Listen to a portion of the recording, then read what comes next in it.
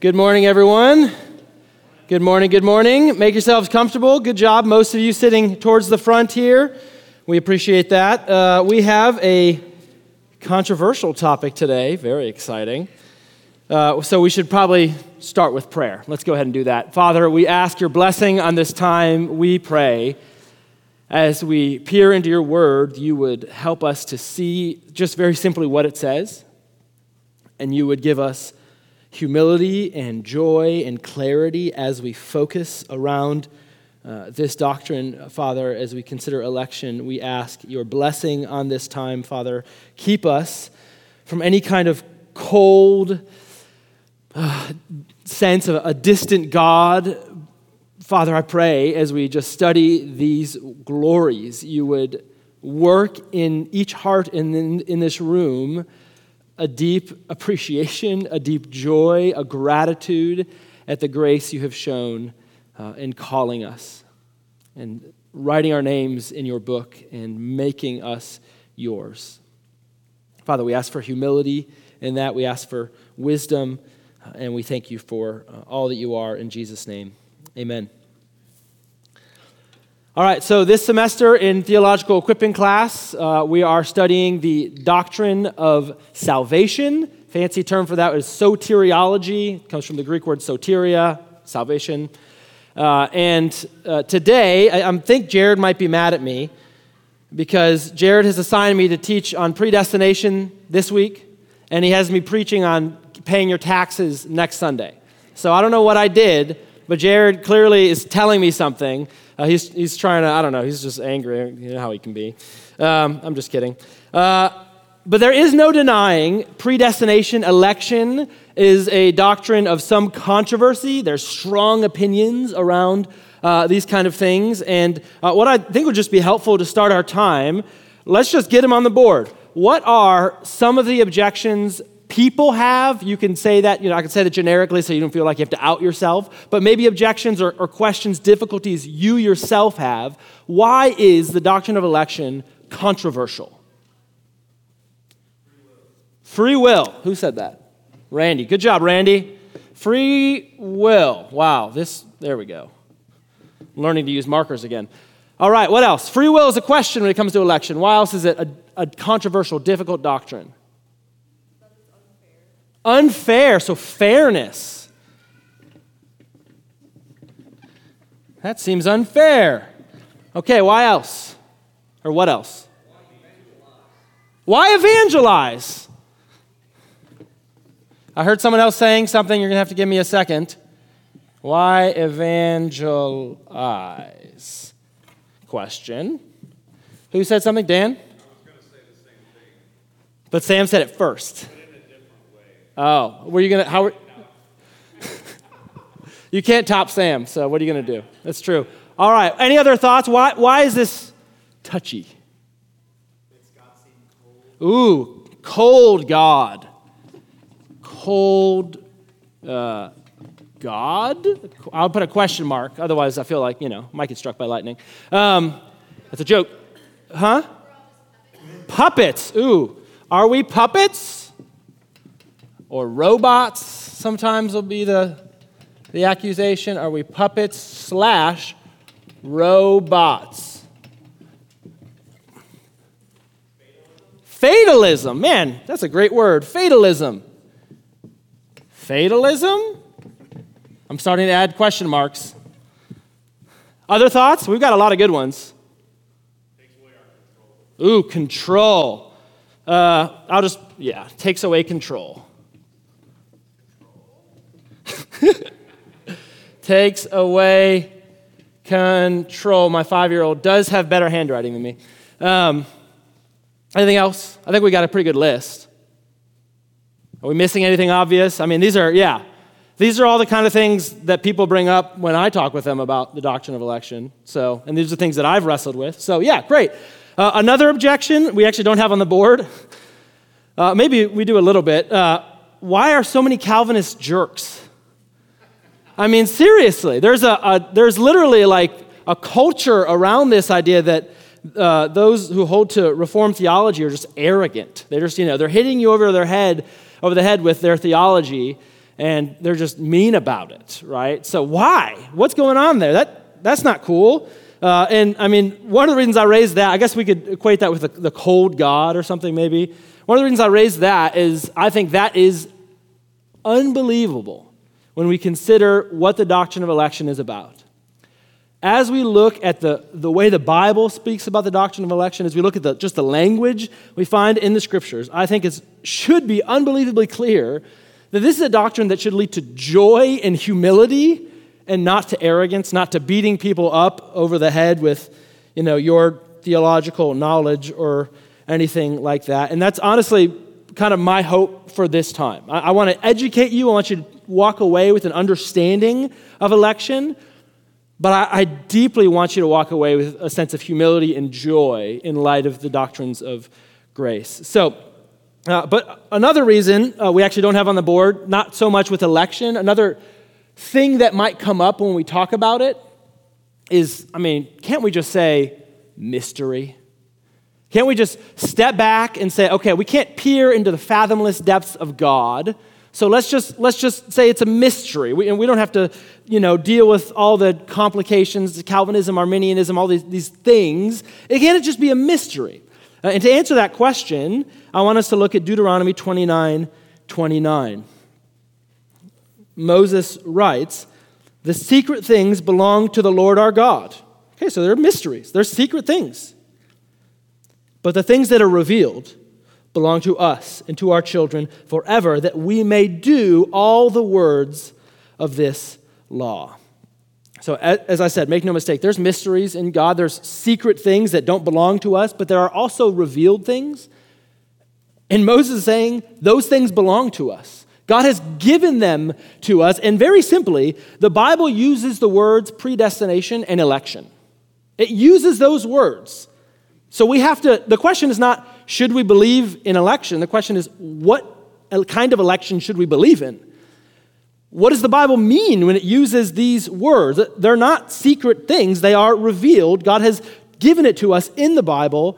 So the first reason we need to talk about election is because the Bible talks about it. God is revealing something. For the sake of God's revelation, it matters that we have this conversation.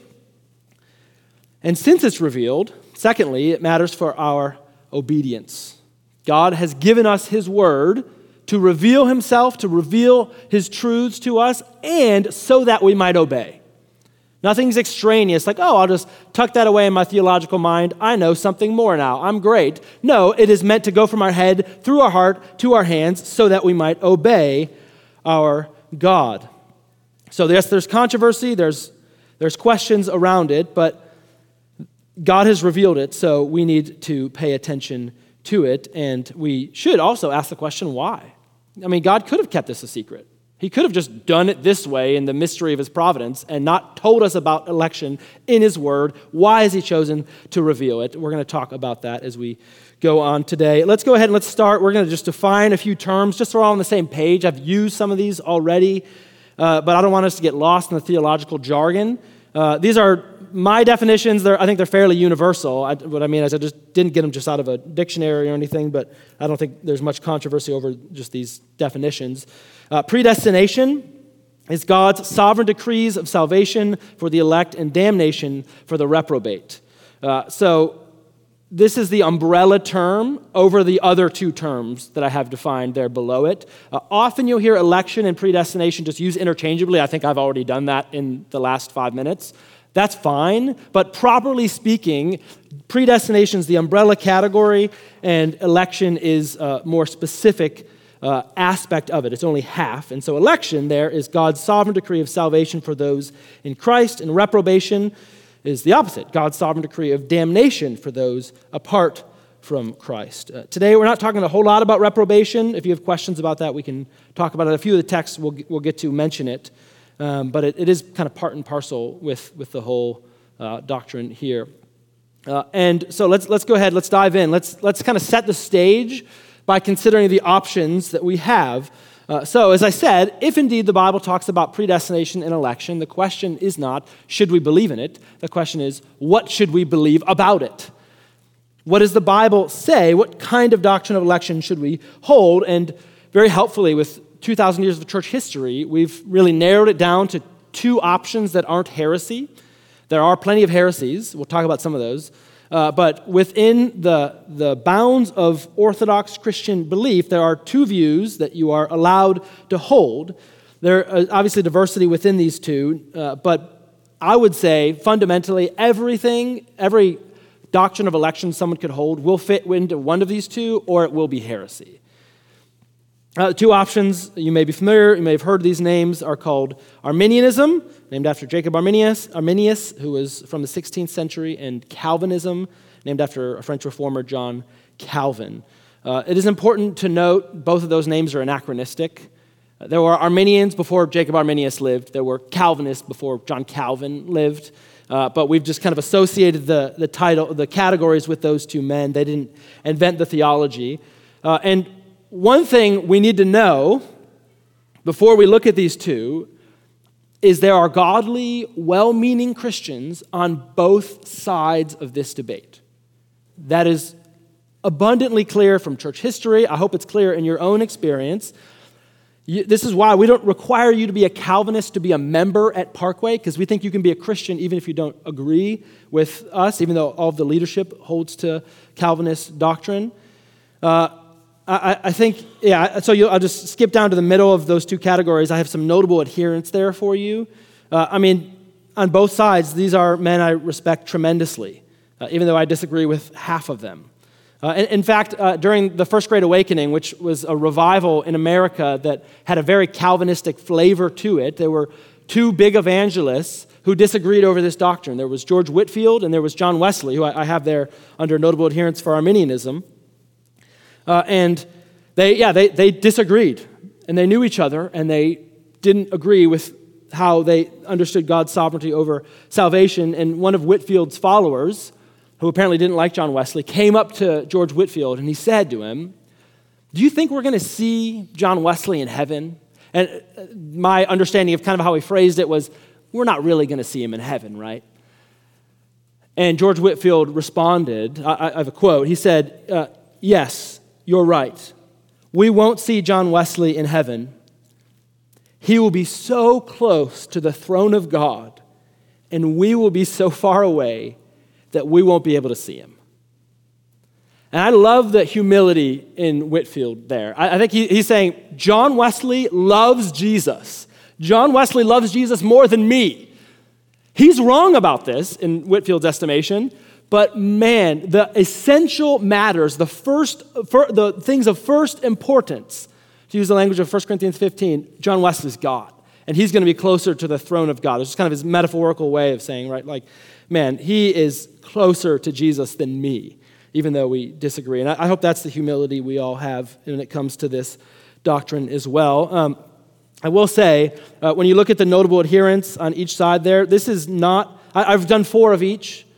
That's not really reflective of church history. For what it's worth, church history is heavily, heavily in favor of the Calvinist side of things. You'll be very hard-pressed to find a major theologian in church history who wouldn't hold to some kind of Calvinistic or Augustinian understanding of these things. Even Billy Graham, C.S. Lewis are great. I love those guys. They're not really theologians necessarily. Lewis more than Billy Graham, of course, but the more theologically oriented members of church history are almost all on the Calvinist side. That doesn't mean it's right, but I think it's worth something.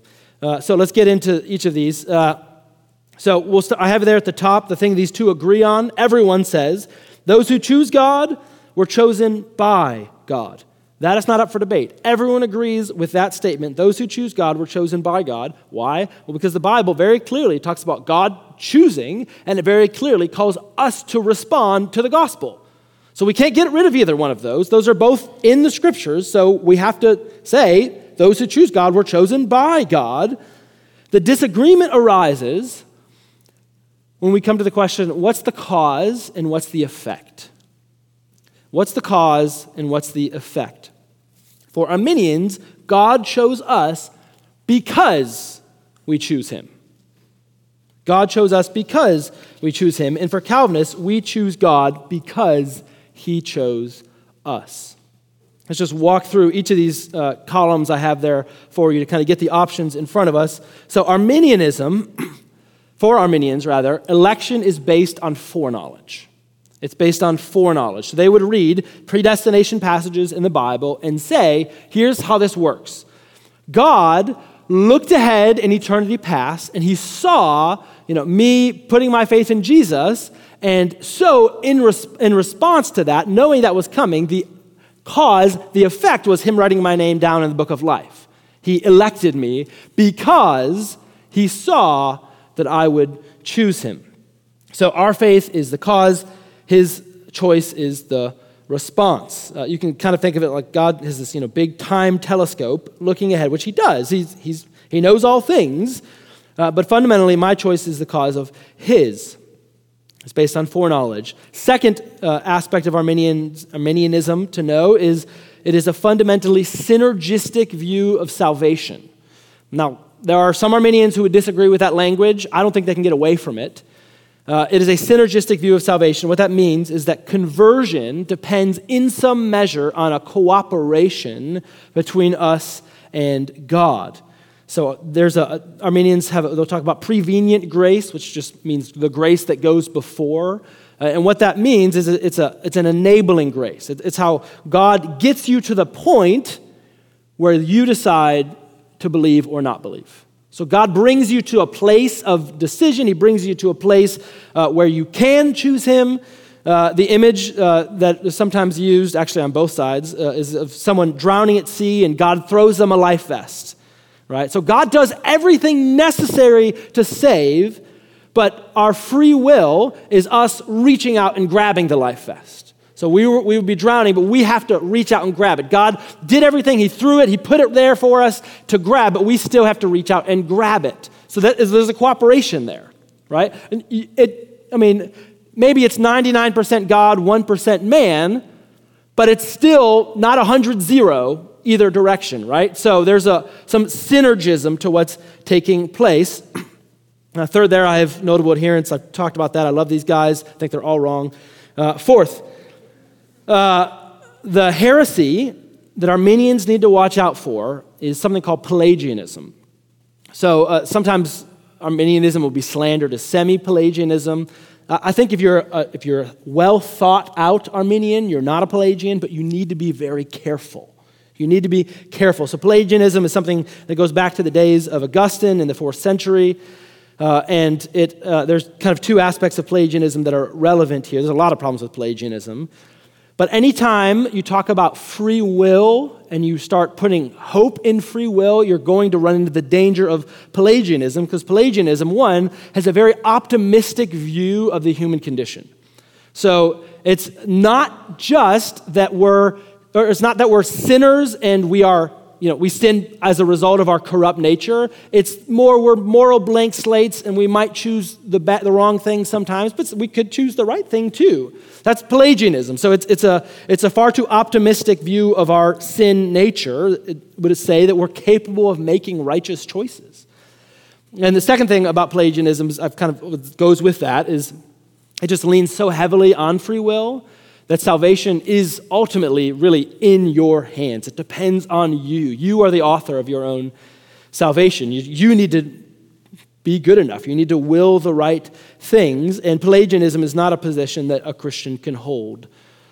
So those are those things, if you're leaning towards Arminianism, if you are an Arminian, those are the things you need to watch out for. There are dangers to fall off on that side. Okay, and then on the other side, you've got Calvinism, and the crowds went wild. So in the Calvinist view, election is based on sheer grace. That's an important language, sheer grace. Arminians would say, yes, salvation's about grace. Of course it is. Calvinists are going to emphasize that grace is sheer grace. It's pure grace. So it is not anything in us that is the basis of God's election. Nothing. Not our good works, not even our ability to have faith or make a decision for Christ. That is something that is ultimately in the hands of God. So yes, Calvinists believe faith is necessary for salvation, but that faith itself is a gift. It's something God gives that doesn't come out of our own hearts naturally. It's something that God has to put into our hearts and fan into flame because it's not something that we have in ourselves. It's a gift. So Calvinism is a fundamentally monergistic view of salvation. I think Arminians have to say at the end of the day that Jesus makes salvation possible. Calvinists are saying Jesus actually accomplishes salvation. It's not just, hey, he did it, now the gates are open, you got to walk through them. It's he takes you from the starting line to the finish. He carries you all the way. His grace is actually effective. He does this work. He doesn't just make it possible for you to be saved. He saves. For this one, I put some code words there for you. You will also hear Calvinism called the Doctrines of Grace, Reformed Soteriology, TULIP is associated with it. Those are good to know. If you tell someone you're a Calvinist, they might hit you. But if you use these languages, these code words, they won't know what they mean and they won't hit you. So it's okay. Then fourth there, I have just notable adherents. You can see the best way to become a famous theologian is to be named John. That's it. That's all you got to do. Pretty easy. The heresy to avoid here is a serious danger. It is a very serious danger, and it is something in a church that you're going to hear Calvinism from the pulpit. You're going to hear it taught in theological equipping class. It's the danger we are going to be more prone to, and that danger is hyper-Calvinism. That's kind of a broad term, but basically hyper-Calvinism is any kind of overdoing of the Calvinist doctrines. It's kind of hard to describe it any other way, but for example, Calvinists believe, if you are a good biblical Calvinist, you should believe the gospel offer should be offered freely and openly to all people. But hyper-Calvinists would say, God's going to save people, so evangelism doesn't really matter. God's going to save them. We don't need to really worry about it, which is a fundamental understanding of the Scriptures. We'll talk more about that later. Hyper-Calvinists have a fatalistic, robotic view of salvation, it's almost like, God just, works us like a puppet and makes us say things we don't actually believe or mean. I believe in Jesus. Whoa, I didn't mean to say that. What in the world? No, that's not how we experience faith, and that's not how the Bible talks about faith. We still experience it like a choice. It is, in a sense, on a human level, a choice, but it is a choice that God works sovereignly. So Calvinists believe God is effective in that work. He is sovereign over that choice. He's not a puppet master who just makes us do things. And hyper-Calvinism, ultimately, like Pelagianism, goes wrong in the fact that it is presenting to us a God other than the God of the Bible. That's fundamentally what it does. So Pelagianism presents to us a weak and powerless God who's just really hoping we'll figure this thing out and save ourselves. And hyper-Calvinism has a cold and distant God, a God who pulls names out of a hat and says, well, this one's saved. You have to excuse the expression, but it's almost like hyper-Calvinists view God as playing this cosmic game of duck, duck, damned. That's the idea. It's just this cold, distant, uncaring, sure, we'll save this one, we'll send that one to hell, is how hyper-Calvinists believe. That's their view of God fundamentally. But as I want us to see in the Bible is that election is nothing like that. Election is nothing like that. Election is all about God setting his love on us in his Son. There's nothing cold or robotic about that. We'll get to that more later on. Let's go ahead and let's move to the Scriptures in particular now. And the first thing I want to do on that is set the stage. I want to set the stage so we can see what problem election solves. So this is important, right? Because if you go to the doctor's office and you're visually impaired and they give you some crutches, you're like, well, thanks for nothing. Right, that wasn't the problem. Or if you go and you go to your friend and say, I'm hungry, and they're here, you can have my car. Okay, I'm hungry. I need some Raising Cane's right now. That's what I need to eat food. The problem determines the solution. So we need to understand the problem. Jared next week will give a much more robust theology of sin and theological equipping, but let's just look at a few passages. I just pulled, this is not exhaustive by any means, just pulled a few passages out of the Scriptures. This is how the Bible talks about sin. Look at the state it puts us in. Romans 8, the mind that is set on the flesh is hostile to God, for it does not submit to God's law. Indeed, it cannot. 1 Corinthians 2, the natural person does not accept the things of the Spirit of God, for they are folly to him. He is not able to understand them because they're spiritually discerned.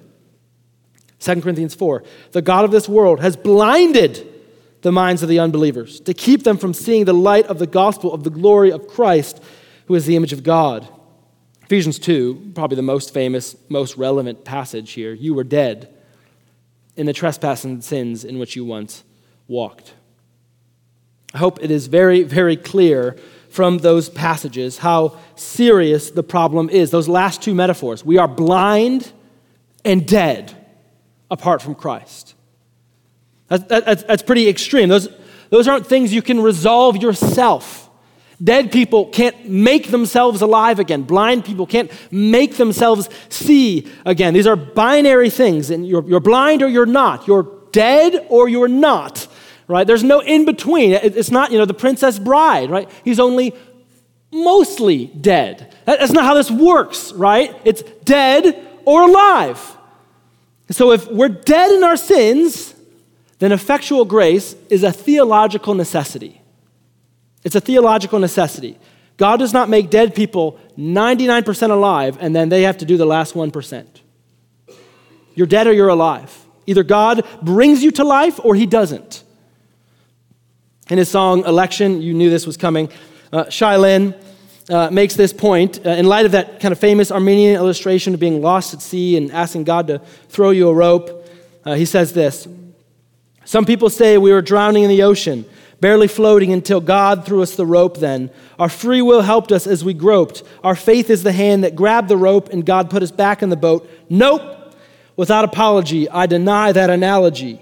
Reality. We were dead at the bottom of the sea. I was a swollen corpse with hope no more until Jehovah the Lord dove from the shore to the ocean floor. He brought me out, not an act of my volition, breathed life into my lungs and didn't ask for my permission. That's fundamentally what election is saying. The problem was that bad, and God's grace, what God has done in Christ, is that. It is effective. It actually accomplishes our salvation.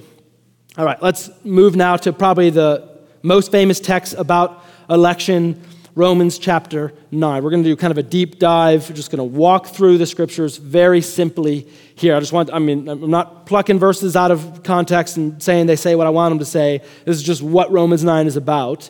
When you come to Romans 9, Paul is addressing a theological problem. Basically, what their people are realizing is the Messiah has come, the Jewish Messiah has come, and the Jews have mostly rejected him. There's all these Gentiles following the Jewish Messiah. What do we do with that? Has God's promises failed? Why do some believe and some don't? Verse 6, it is not as though the word of God has failed. Oh, good. For not all who are descended from Israel belong to Israel. Not all are children of Abraham because they are his offspring.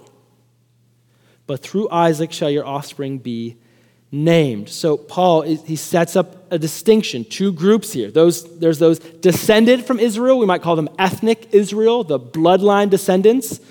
And then there's those who belong to Israel. We could call them true Israel. We could call them believing Israel. And those two groups are not the same. They're not the same. He repeats the point, verse 7, right? There's children of Abraham, there's offspring of Abraham. They're not the same. Verse 8. This means that it is not the children of the flesh who are the children of God, but the children of the promise are counted as offspring. For this is what the promise said. About this time next year, I will return, and Sarah, Abraham's wife, shall have a son. Again, there we see the two groups, right? Children of the flesh, children of the promise, unbelieving Israel, believing Israel. The question is, what's the basis for the difference? What separates them? Why do some believe, belong, and some don't? Well, Paul uses two different families to show this. He starts with Abraham, who had two sons, Isaac and Ishmael. Both of his kids But only Isaac inherited the promises of God. So there's, again, two groups. One believed, one doesn't. Ishmael was not an inheritor of the promises. And if you're following along, if you're a Jew, you're probably like, well, hang on a second. I mean, Ishmael was Hagar's son. So that doesn't work, okay? We know they had different moms, so it makes sense that one would belong and one doesn't. Well, Paul's like, yeah, okay, well, look at this, verse 10. And not only so, but also when Rebekah had conceived children by one man, our forefather Isaac. Pause there, I know we're mid-sentence, but look at what he's doing now. So Isaac and Rebekah had two sons, Jacob and Esau, and they were twins. If you want to do a test, the best test you can do has twins in it because they have the same genetic makeup or whatever. I don't know science, but they're like the same. So if you want to have the fewest variables in a test, you pick twins, and that's what Paul is doing here. He's saying, let's look at two twins. One believed and one didn't. One belonged, one didn't. What explains that discrepancy? Verse 11. Though they were not yet born and had done nothing either good or bad, in order that God's purpose of election might continue, not because of works, but because of him who wills, she was told, the older will serve the younger, as it is written, Jacob I have loved, but Esau I have hated. So Paul ultimately roots the difference in something outside the twins. He's very clear. It's not something good or bad that either of them did. It's not that, Jacob was more spiritually aware. He just had a greater sense for the things of God, or that he was smarter. He made better decisions. No. It was not because of anything in them. It was because of him who calls. That's what made the difference. That's why one believed and one didn't. And maybe you're thinking, hang on, is that fair? Well, Paul's reading your mind again, verse 14. What shall we say then? Is there injustice on God's part? By no means. For he says to Moses, I will have mercy on whom I will have mercy, and I will have compassion on whom I will have compassion. So then, it depends not on human will or exertion, but on God who has mercy. Verse 16, I don't know if Paul can make it any clearer. What does the result, or what does it hinge on? What explains the discrepancy, the difference between those who belong and those who don't, those who believe and those who don't? It's not what you desire or what you do. It's not will or exertion that makes the difference. It all depends on God who has mercy. It is in his hands. It is by his will. Then verse 17, Paul makes a point about Pharaoh being hardened. It's a point about reprobation. Verse 18 kind of just sums this up. He has mercy on whom he wills. He hardens whomever he wills. Very clearly, God's will is the difference. And then Paul anticipates another objection. Verse 19. You will say to me then, why does he still find fault? For who can resist his will? In other words, where are we? He takes away our control. Is that fair? Once again, same questions are popping up. Paul knows these questions exist. What does he say? Verse 20. But who are you, O man, to answer back to God? Will what is molded say to its molder, why have you made me like this? Has the potter no right over the clay to make out of the same lump one vessel for honorable use and another for dishonorable use? Now notice there, Paul doesn't answer the question. Is this fair? What about me? Can I have control? Paul doesn't answer the question. He doesn't even dive into metaphysical philosophy. He doesn't fall back on it's a mystery. He appeals to God's right to be God. God's the potter, we're the clay. He's free and sovereign. That's his right because he's God. And I think Paul is showing us in part that one of the reasons there's so much hostility to the doctrine of election is an unwillingness to let God be God. Fundamentally, it often comes down to that. It's not universal. Like, if you don't agree with me, you're arrogant. I don't mean that. But no doubt, sometimes we don't like election because God gets to be God and we don't. God gets to be sovereign and free because that's his divine prerogative. We want to be in control. We want, entrepreneurial self-determinism because we're Americans. But the prerogative of sovereign freedom belongs to God alone. So in a way, Paul, he just puts us in our place. He says, remember who you are. You're the clay. God is the potter. Who are you to question him? That's the first thing he says. But he does then engage, interestingly, in some speculation about God's purposes. Verse 22, he says, what if God, desiring to show his wrath and make known his power, has endured with much patience vessels of wrath prepared for destruction, in order to make known the riches of his glory for vessels of mercy, which he has prepared beforehand for glory. Even us, whom he has called, not from the Jews, but also from the Gentiles. That's ultimately his answer there. It's not just from the Jews, it's also from the Gentiles. But just notice what he's doing there. He's kind of speculating, right? He's saying, what if? What if this is how God decided to do things? He's not saying, write this down in your systematic theology textbook. Boom, got it for you. Answer. There is some mystery here. He's saying, what if?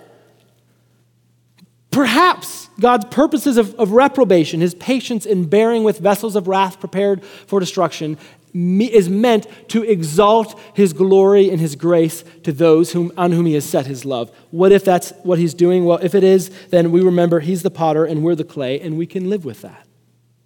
We can live with that because he's God and we're not. Okay, that was our deep dive on Romans 9. Hopefully you see the point, right? God is sovereign over salvation very clearly across Romans 9. Paul's just making it as clear as he can. And you might ask, okay, we got Romans 9. Is that all we've got? Is this elsewhere in the Bible? Well, yes, a lot. I've listed a couple corroborating texts. This is by no means exhaustive. Ephesians 1, probably the other most famous passage on election. You can read that on your own time. I just underlined some of the things I want you to see. If we're talking about Arminianism and Calvinism, if fundamentally it comes down to a synergistic view or a monergistic view, what is the language the Bible uses? Does it describe our will, which gets us that last 1% or whatever, or does it describe God's will? He chose us. He predestined us according to the purposes of his will, according to the riches of his grace, according to his purpose, predestined according to the purpose of him, according to the counsel of his will. Again and again and again, it's God's will that is the cause. That's what Paul ultimately focuses on there. He won't let us get away from it. Second, and we'll come back to this several times, this is just glorious. John's gospel describes election as the Father's gift to his Son. Look at John 6:37. We could preach 10 sermons on this verse. All that the Father gives me will come to me. There's that certainty, which is glorious and beautiful, will come to me. There's that effectiveness, right? And whoever comes to me, I will never cast out. There's that assurance, which is wonderful, but don't miss this. All that the Father gives me. That's what election is about. It's about God the Father giving a gift to his Son. And I want to ask you, is God the kind of Father who gives a potential gift? Is God the kind of Father who gives a possible gift? We still need to reach out and grab it, and man, if we don't, Jesus is going to have a lame birthday party because there's not going to be many gifts there. No. God is the kind of Father who gives, he accomplishes this. It's a real gift. It's a sure thing because he loves his Son and he has set his love on us in his Son. He doesn't bring us just to a point of decision. He brings us all the way. Next, I have under C there, I won't read really many of these, just a collection of passages showing you that election, God's sovereignty, not just in salvation, but in everything, is just the underlying assumption of every biblical author. It's not like this was Paul's thing, Paul really liked it, but Matthew's like, what? Paul, what are you talking about? No. This is just how the biblical authors talk about reality. It's under God's sovereignty. Paul understands his salvation like that. Peter understands his audience as those who are elect, who God has caused to be born again. Caused to be born again, not who God brought to a point of decision and then they had to do the rest. No, God caused them to be born again. James, I'll read this one. I love this one. Because we think of James and Paul like we pretend they don't get along, which is a misunderstanding of both Paul and James. But James had this same view. He says, "You do not know what tomorrow will bring. What is your life? For you are a mist that appears for a little time and then vanishes. Instead, you ought to say, if the Lord wills, we will live and do this or that." So in other words, James doesn't think you can go to the grocery store apart from God's will. What do you think James thinks about salvation? It couldn't be clearer. There's other texts here. Matthew, Jared's going to preach on that in about 45 minutes, so wait for that one. Luke, the author of Acts, describes Paul's security on the basis of election. I think he's in Corinth here in Acts 18. Paul just shows up in the city, and God tells him, "I have many in this city who are my people." And it's like, hang on a second, Paul just got there. Who are you talking about? Oh, he's talking about the elect. That Paul is going to preach the gospel, and there's going to be a response of faith because God has ensured it, because God is sovereign. I have people here, Paul, who are mine. You don't have to worry about it. You'll be okay. Just keep preaching the gospel. All right. And that's all the kind of biblical, theological stuff we got to do there. In light of all that, I want to say, what is it? 5 things about the doctrine of election. This will be the remainder of our time. First, the doctrine of election is biblical. Hopefully that's clear at this point. As I've tried to show you in everything so far, the doctrine of election is biblical. It's a fundamental mistake if we ask, do I like this? Or does this, comport with the kind of God I would like to worship? It's the wrong question. It's not about what you think. It's about what God has revealed. And if it is biblical, then God has revealed it and we ought to submit to it. As Calvin himself says, our first aim must be to know only the doctrine of election as it is set out in God's word. I think some of you have heard me say, Calvin doesn't want you to be a Calvinist. He wants you to believe in the Bible. Doctrine of election is biblical. Second, the doctrine of election is difficult. We need to admit this. It's a difficult doctrine. There are really good, tough questions that this raises. We've raised some of them already. Free will and evangelism. Let's talk about those two. The kind of common Arminian slogan about free will goes like this: love is impossible without free will. So that's what they would say. You have to have free will to be able to choose God because love is impossible without free will. And there's several problems with that statement. First, I hope you can see the heart of the statement is totally backwards. Whose love are we talking about? Whose love are we referring to when we say love is impossible without free will? We're referring to our love for God. The gospel is not about our love for God. The gospel is about God's love for us. It's about God's freedom in setting his grace and his love on us. So it's just backwards. God is free. He freely chose to love us. That's what election is about, not about us choosing him. But it does raise an important question. Do we have free will? Do we have free will? What do we do with free will? Well, the answer to that question, first thing you have to say is, what do you mean by free will? What do you mean by free will? If you mean we make choices and we are morally responsible for those choices, yes, we have free will. The Bible is very clear about that. But if you mean libertarian free will, to use kind of a more technical term, or autonomous, uninfluenced free will, in that we can decide whatever we want, we're uninfluenced by anything, then absolutely not. The Bible talks about, God's freedom to work his sovereign will. He does whatever he pleases. But when it talks about our will, it does not use language of freedom. It uses language of bondage, of slavery. Look at John 8. This is just Jesus talking. Jesus answered, "Truly, truly, I say to you, everyone who practices sin is a slave to sin." It's pretty clear. You want to talk about our will? It is in bondage. We don't have any kind of libertarian free will to do whatever we want. We can do good things, we can do bad things. No, we are slaves to sin. Now, here's kind of how I've illustrated this. Some of you might find this familiar if we've talked about this. But imagine you have a panda and a wolf. If, you have a zoo in your backyard, I don't know. You have a panda and a wolf, and you put 2 plates in front of each of them. You put a plate of a nice, juicy filet mignon steak and some less juicy bamboo, right? And you put it in front of the panda. Which one's the panda going to eat? Bamboo, because that's what pandas eat, if you didn't know that. That's what pandas eat. Which one is the wolf going to eat? The steak. Why? Why does every single time you put the same 2 plates in front of the panda, it will make the same choice every time? Always the bamboo. It doesn't care about the steak. Why? Every time you put the same 2 plates in front of the wolf, does it always choose the steak? It doesn't care about the bamboo. Because their nature determines their choice. We have a sin nature. Our choices are influenced by our depravity. Sure, the panda and the wolf, are they free to choose either one? Yeah. Which one will they always choose? The one that their nature has determined.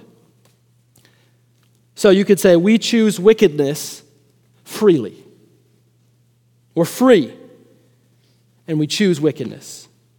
Our own nature, our own will, by our own nature, our own will, we will never choose God, but election is about God putting a new will in us to love and serve him. Another difficulty we talked about, what about evangelism? I think this is an important question because the Bible talks about evangelism. The Bible talks about the sovereignty of God. I do have a longer metaphysical answer to this question. If you want that one, we can talk. It'd probably be easier to get coffee or something. It takes a little while. But I'm not going to bother giving it to you now. I just want to show you that the Bible very clearly sees no conflict between these two, and neither does church history. So the Bible, as we've already said, exhorts us to share the gospel, and it tells us God is sovereign over the response. So the parable of the sower, which I preached a few months ago, if you were there for that sermon, I think the main point of the parable of the sower is the doctrine of election, is that God is sovereign over the results. But the sower's not going around like, is this good soil? Is this elect soil? Oh, it doesn't look like it. I'll sow the seed over here. No, you're just sowing the seed indiscriminately. Okay, God's sovereign over the response. I'm just going to keep sowing the seed. That's what we're called to do. And the passage Jared's preaching today, Jesus makes a very Calvinistic statement, which is very anachronistic. He just says a Jesus statement, but you know what I mean. And when we get to Matthew 28, he gives the Great Commission. So Jesus saw no conflict between the two. So yeah, it's worth it. There are helpful kind of philosophical ways to talk about how to accommodate these two things together, but we can't ignore the fact that the Bible just clearly teaches both. And at a certain point, that should be enough. And then I'll just say church history has followed that pattern again and again, going back to Calvin himself. Geneva, where Calvin pastors, was the first great missionary hub of the Reformation. If you want a very detailed 12-page paper on that, I wrote one in seminary. I'd be happy to send it to you. But I think it's good, but you might be bored. But Geneva was exporting missionaries like crazy. Calvin wanted the gospel to get out. He wasn't like, God will save the elect. We should do nothing. No, he had no problem with it. And there's, a million other examples. I've listed some there for you from more historical missionaries to the modern Calvinist movement, which is very, very missions and evangelism oriented. The very simple fact is some of the church's most zealous evangelists have been fervent Calvinists. That's just a historical fact. All right, third, the doctrine of election is humbling. It's worth asking, as I said at the beginning, why does God reveal this to us? Why does God take the time? He had this much space to give us his infinite, perfect word. Why did he spend so much of it talking about election? The secret things belong to him. The revealed things belong to us. And I think the purpose that it serves to, put it a little bit bluntly, is election puts us in our place. It puts us in our place. It shows us how bad our sin is, that we had no hope on our own, and it shows us how firmly our destiny resides in the hands of God. That we can't do anything on our own. We don't have what it takes, and that is unbelievably humbling. So it is a terrible shame that Calvinism is so often associated with, big-brained theological jerks, When Calvinists should be the most joyful, the most humble people in the world, saying, I am clay in the potter's hands. None of this is from me. It's all of him. Calvinism is humbling. I think God reveals it so that we might see that. Fourth, in a similar vein, the doctrine of election is unbelievably encouraging. It's unbelievably encouraging. I think we have a problem. Maybe it's the theological jargon we use, reprobation, monergism, all this kind of language. And it just, again, it feels like a cold, distant, robotic God. Everything's cold and clinical. And again, we could fall into the hyper-Calvinist error of God playing this cosmic game of duck, duck, damned, right? And it just feels cold and distant. But let me just beg you, brothers and sisters, that if that's how you feel, and that's your sense of what this doctrine is showing you, just fix your eyes on the scriptures and how God talks about his election. It is through and through about him setting his love on you. It is about a father giving a gift to a son. Does this sound cold and heartless? Does that sound like any kind of like distant, robotic God? No. It sounds glorious and warm and wonderful. There's a song my wife sometimes likes to play when I asked her permission if I could say this, and she said yes. Sometimes she likes to get emotional and cry about how much she loves our kids. Does anyone else's wife do that? Is it just mine? No, yeah. She's like, I just want to turn this. She has a playlist called like, I Love My Kids, and she just listens to it when she feels like crying. I don't get it, but anyway. There's a song on there, I think it's a classic. It's called How Long Will I Love You? I don't know if you guys are familiar with that, but it's very, very sweet. It has these beautiful images of this kind of unending love. So it goes, how long will I love you? As long as stars are above you, and longer if I can. It's just this beautiful imagery of basically saying, my love is as permanent as the universe. But election is about a love that goes far deeper and lasts far longer than that. Ephesians chapter 1.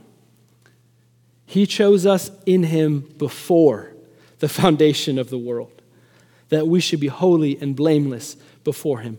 In love, he predestined us for adoption to himself as sons through Jesus Christ. How long will God love you?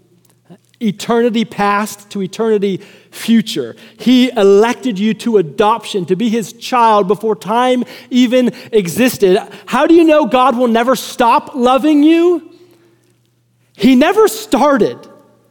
From eternity past, before time existed, he set his love on you in his son. I don't know there's no way to talk about that. There's nothing cold or clinical about that. There's nothing, formal and kind of I'm running out of adjectives to use. It's about God's love. And this is the heart of what we want you to see this whole semester in theological equipping class. You could listen to a whole spiel on Romans 9 and fist pump, yeah, those dumb Arminians, I hate them, right? And if you did that and you walked away without the flame of God's electing love in your heart, that would be a tragedy. That would be a tragedy. You could fill your brain with this stuff. And if you don't feel the love of God that it shows you, you've missed it. Ephesians 1, he chose us in him, in his son. Your salvation is the Father's gift to his son.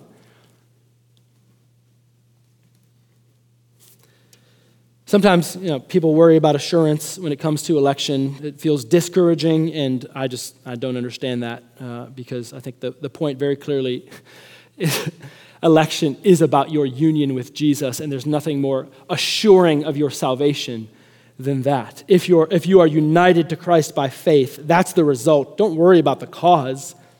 As Calvin says, if we're in communion with Christ, we have proof clear and strong enough to show our names are written in the book of life. Election should foster assurance, not work against it.